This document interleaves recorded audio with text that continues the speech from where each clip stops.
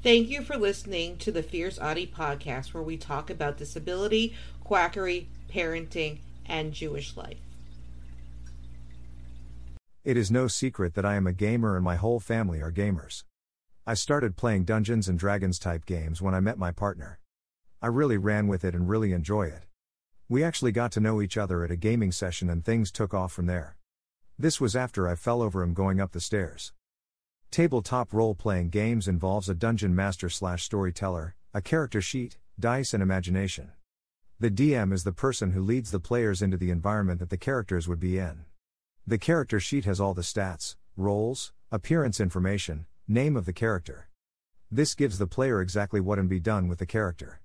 It does sound a little complicated, but once you learn how, it is really fun. With our friends living in other parts of the country, we discovered a site called Roll20. Basically, it is an online platform to play tabletop games and it's a great way to meet people.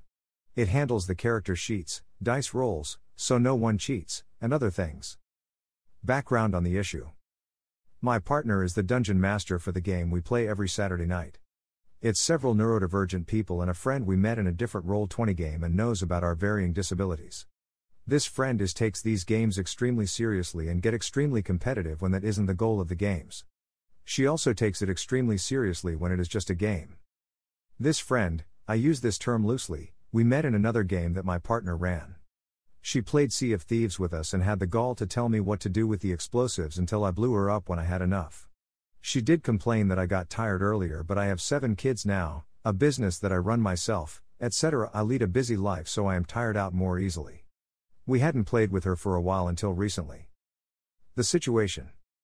My partner set up a Dungeons and Dragons game for my kids, a friend from Scouts, who recently discovered she is autistic. Yay!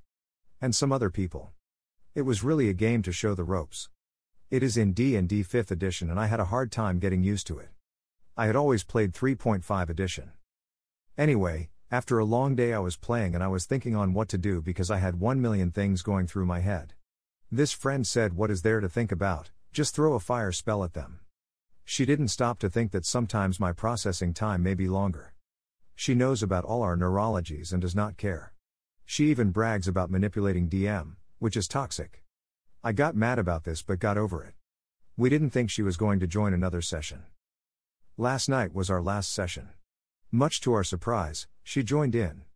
The game started okay. I was struggling with my headphone and they would not charge, so I just used the captions on Discord via Chrome. I was doing okay with that. Rue and Jay were playing from their own devices as well. They both have ADHD.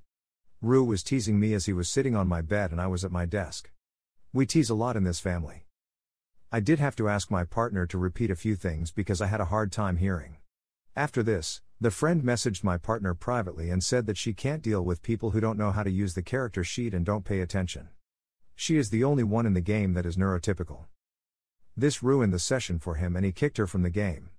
Before he did, he told her not to come back. She decided to complain that he was yelling. I am very sensitive to tone and he did not raise his voice. Way to tone police the people you are targeting. He had to end the session after that because he was so angry. He apologized to the group, but he didn't need to apologize. If she couldn't handle people being neurodivergent, then she shouldn't play with us. She knew about our neurologies very early on. We are really open about them. I found out later that she has been kicked from every game she has been in lately. She is the problem, not neurodivergent people trying to enjoy something. Don't forget to subscribe or follow on Spotify, Apple Podcasts, Facebook, Twitter, YouTube, and Instagram. Keep on speaking your truth and never let your flame burn out. Thank you for listening.